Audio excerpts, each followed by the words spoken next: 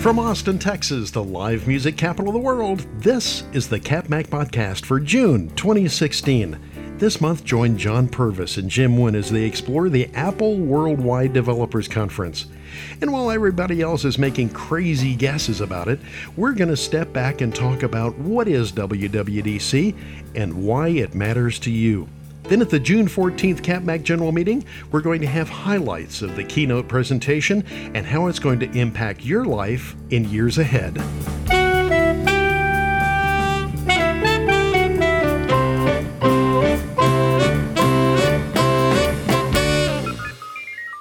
Once again, we're recording this in our makeshift studios in the back room of Denny's Capital, just before our board meeting. Let's dive in. As we're recording this before the board meeting on June 7th, WWDC has not yet occurred. That's going to happen on the 13th at noon at the Bill Graham Civic Auditorium in San Francisco. So everything that we're saying here is an anticipation of the real thing. Jim, WWDC, what is WWDC? Well, WWDC is Apple's Worldwide Developers Conference that they hold every year for their developers to tell the developers about what their upcoming plans are and to inform the developers so the developers can have a head start on developing applications to use the latest and greatest things that Apple has come up with. It's always a time to introduce, operating system upgrades and oftentimes, upgraded hardware. John, what is the importance of a developers conference like this? I mean, you come from a technical background. When you get, 1,000 Apple engineers and software people in a room with a whole bunch of developers, what kind of synergy, what kind of importance would that have to a company?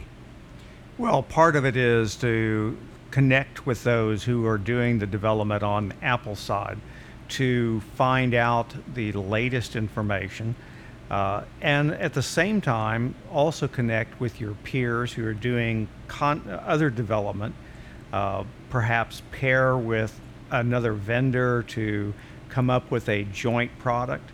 In this case, as Jim describes, WWDC is the opportunity for Apple to tell their developers about what's coming. Since most of the Apple world is, in terms of the developers, is all software, you have a long lead time for software. I was a developer for a few years, and it takes time. So part of what they're doing there is to introduce to those developers new features that are going to be available to them to incorporate into their software. So this conference will tell them about those features, perhaps give them examples as to how they can do things to get them started. And now they have a running start so that when the actual code hits the users, us, in the fall, then they'll have code ready or nearly ready to go that will take advantage of those features. When you hear that very few people are actually using iOS and very few people are using OS X and even fewer using OS for the watch or for Apple TV, you kind of wonder why so many developers are devoted to Apple. I mean, Jim, do you have any thoughts on why developers are such fanboys of Apple? Well, for one thing, every Apple product, every phone, every iPad, every watch is based on Apple software, Apple operating systems. So when Apple updates their operating systems, in the year, and they introduce it at the Worldwide Developers Conference, that can be a big deal because it improves, upgrades, updates, and improves every Apple product that's out there in the world. There was a news story out just a couple of weeks ago that very few apps actually make a profit. The ones that garner the biggest paychecks are relatively few in number. John, about how many apps do you have on your phone in your iPad? I see your iPad sitting there in front of you on the table. Well, probably not as many as a lot of people do. I have a limited number. I could tell you exactly, but probably 30 or so. Now that doesn't count all the ones I've tried, but oftentimes I'll hear about one and I'll download it, try it, and unless it's something that I find extremely useful, it goes away. I stick with just those that I find that I need to keep. Yes, there's probably tens of thousands of apps for the iPhone store. How many? Obviously, not all of those can make much money, and probably most of them make hardly any money. But again, not every developer is putting stuff into that marketplace expecting to be a millionaire. They're going in many cases, it's a project that they're doing. It's something that they wanted to do. Yes, they'd like to make money. Making money isn't their only option. And the other part of that is, it's in many cases, a developer may have not one app, but a dozen apps or 24 apps. So he may not be making a lot from any one of them, but he may be making enough, shall we say, across all of them to keep his interest up. Well, also, many apps are probably not intended to make money themselves. They're distributed for free, and they are sponsored by, other entities that use the apps as a front door, to doing business with the company, whether it's a bank or, a brokerage house, or something like that. And, those are apps that I use, most of the time. I would say that a very small minority of the apps that I use are ones that I paid for. Do you guys have a thought about the importance of voice control? Do you think there's a future in that? Well, certainly I think there's a future in it, because that is a interface method that virtually everyone knows firsthand. If I can speak to my computer and make requests, queries, directions, that's going to make it easier for even more people to use that computer, whether it be a phone, a tablet, or a desktop, in order to do things. I think it's got potential for replacing the keyboard and mouse in so many places. Now, that doesn't mean that the keyboard and mouse is going away, because they have their place too. But for the everyday mom and pop user, being able to pop out a device, hit a button, and then simply speak what they want is going to make it much easier for them to interface to the computer and access the services that are available through the internet. Well, one rumor that I saw just to that topic is that there's maybe a good possibility that there will be a software developer's kit available for Siri, so that Siri functionality can be added to third-party, applications, not just Apple's, and that will open up huge doors.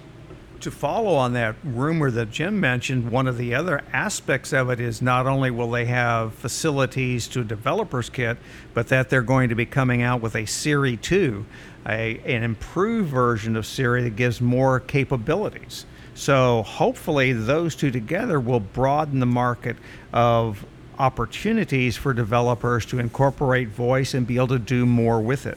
Let's explore what is meant by a software development kit. When somebody hears that Apple is producing tools for developers and software development kits and APIs, John, you've done a fair amount of scripting and coding. Help me understand a little bit better what is meant by these things. Well, first of all, you talked about the API, the application programmer interface. That's simply a set of calls, a subroutines typically, that will perform some function. You give it a name followed by parentheses and then one or more parameters that you pass to do something. Now that do something can be anything from opening a file, creating or formatting a disk, all these kinds of functions. Higher level functions now. So that's the API, those calls that people put into their code to keep it so they don't have to write that low level code. Now the software developer kit is more of, okay, here's the collection of APIs, here's the documentation on them, and here are tools that may be used to develop within that infrastructure, as well as examples of how to use some of those. So it's here, let me get you started and let me help you make your job easier to get written code. Well, I think it also, along those lines, it allows the developer to not have to reinvent every wheel in any program that they're developing. Apple has already done that and done really most of the work. It's just putting the little building blocks, kind of like a Lego set, putting the building blocks together.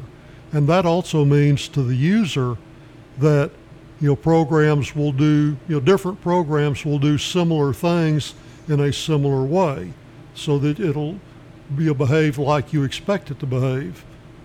Well, there was an interesting example of that came out in the news in the last few weeks. People who are suffer through Windows, have been nagged almost incessantly by Microsoft to download Windows 10. Well, it seems that one little trick that they tried was that a window popped up, saying, do you want to, download and install Windows 10? And the Microsoft convention is to have a little X in the upper right-hand corner of a window to dismiss that window. But in Microsoft, in their wisdom, apparently changed the functionality of that X from closing the window, which people who didn't want to install the software would click the window to close it.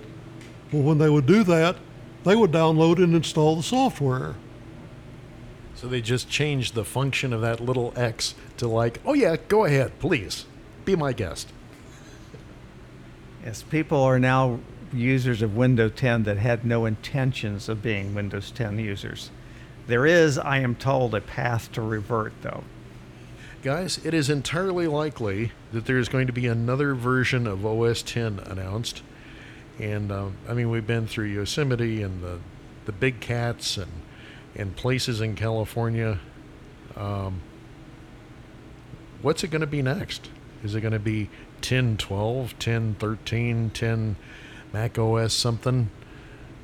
Well, one thing that appears to be highly likely is that Siri will come to the Mac. And, just like said, we were saying earlier, that could really turn out to be a very big deal. Bringing Siri's functionality to the desktop. I personally would like to see more HomeKit and more controls that could be executed through your Apple TV.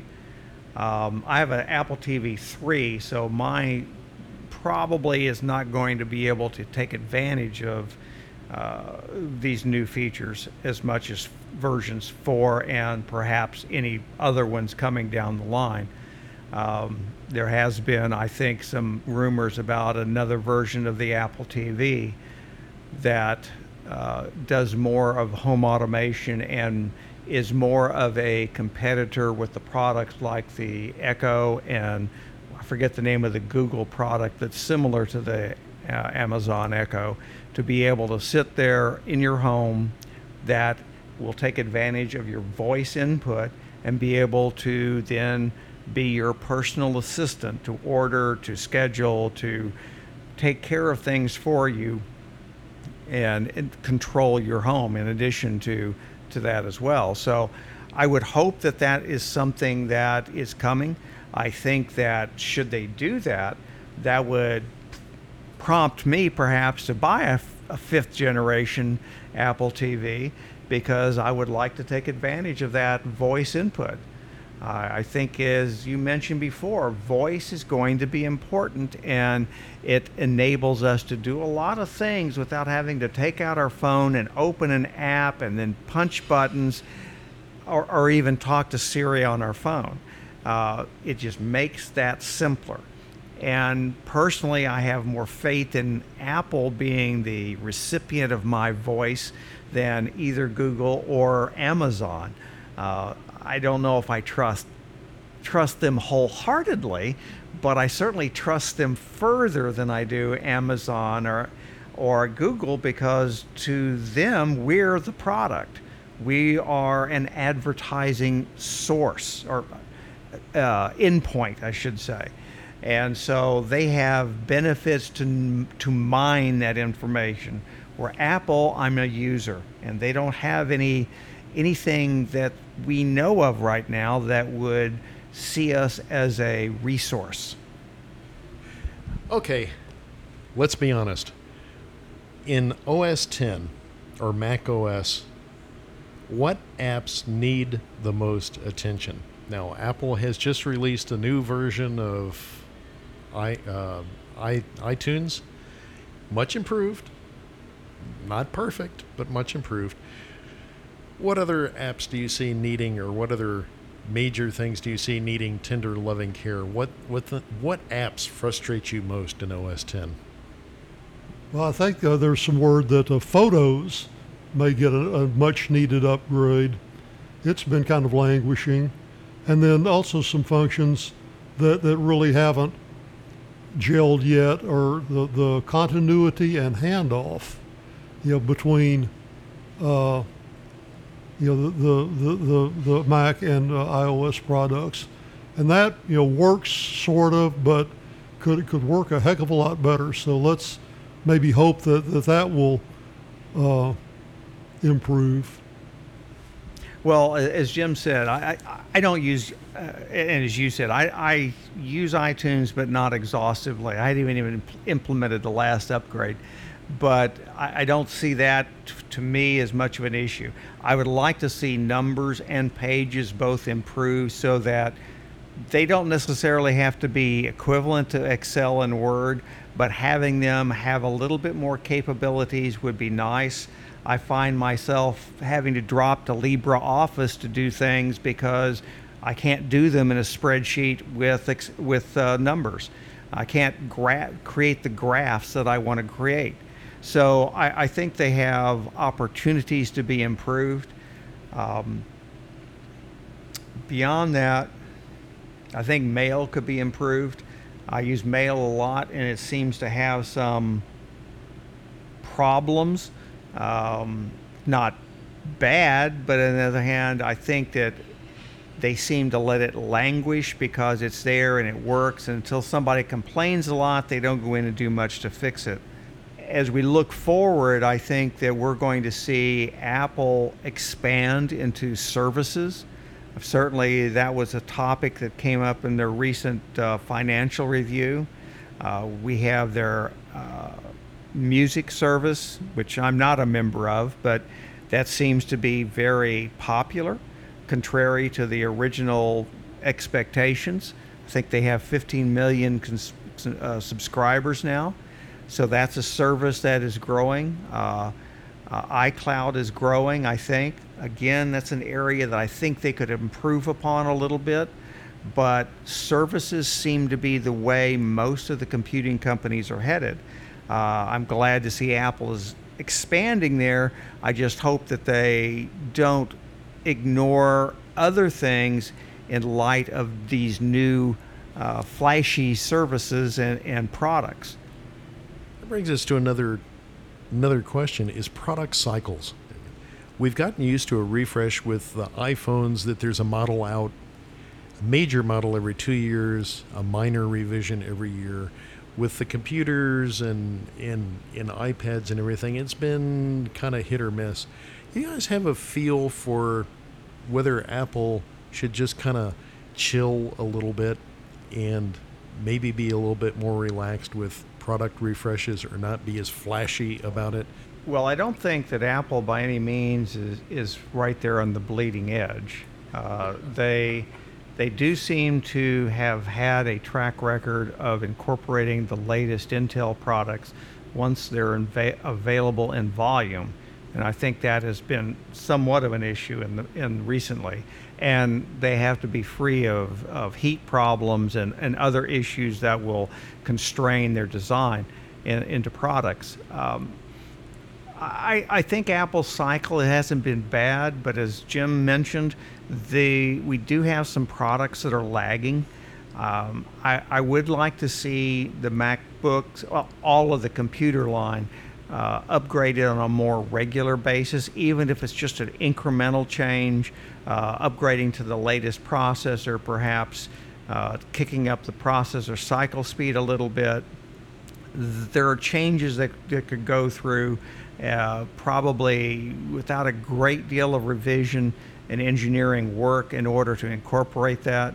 And in particular with the Mac Mini, I think that they really are slow to upgrade those. I would like to see them. There's really no reason why every time they come up with a new MacBook Pro, there's not a Mac Mini equivalent to it. So I would hope that they go in that direction. Time will tell. I don't think they're as driven by the marketplace as we see with the Android phones. There, you almost have to have an announcement every few weeks or months in order to maintain your presence in the market. Whereas Apple, as you mentioned, Michael, they do it twice a year, or every 9 months, or whenever it happens. And I think that's appropriate. People aren't changing their phones. They're not replacing their phones that often. There are a few that are, but most people simply use their phone until it stops working.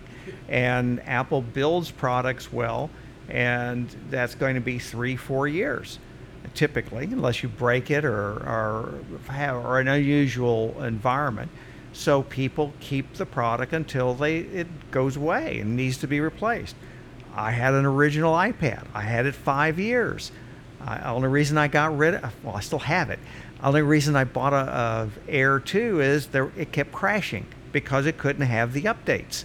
So, Apple needs to replace products when the technology is such that it makes sense.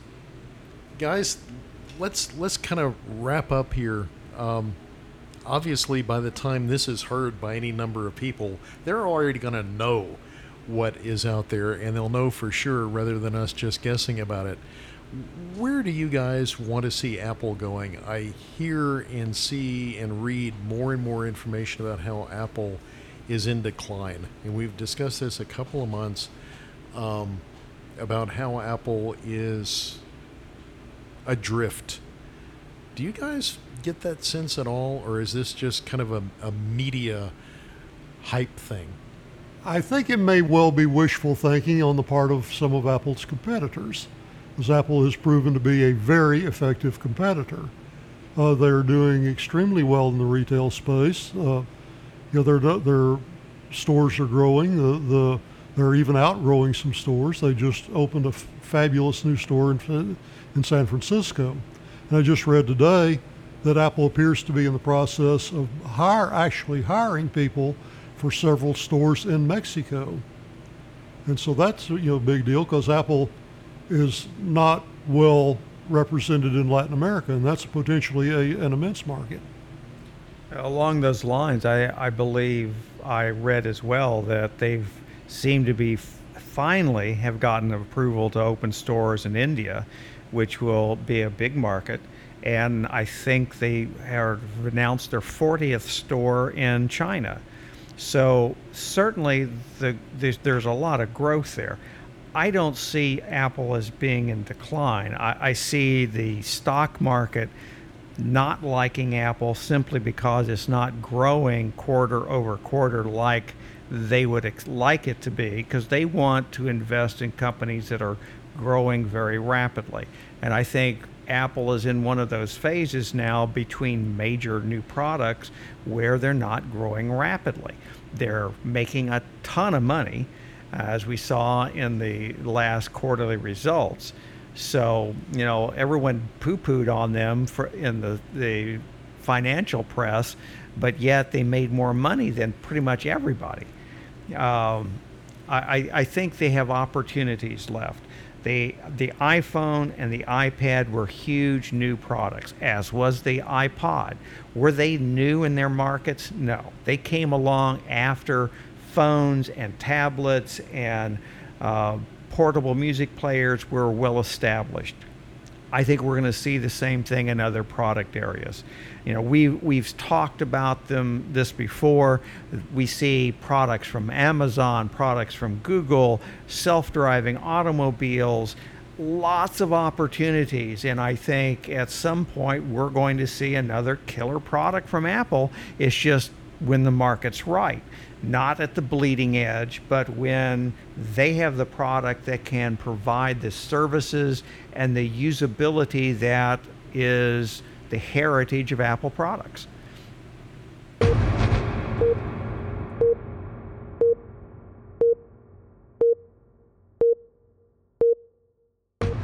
Thanks for joining us this month on the Cap Mac Podcast.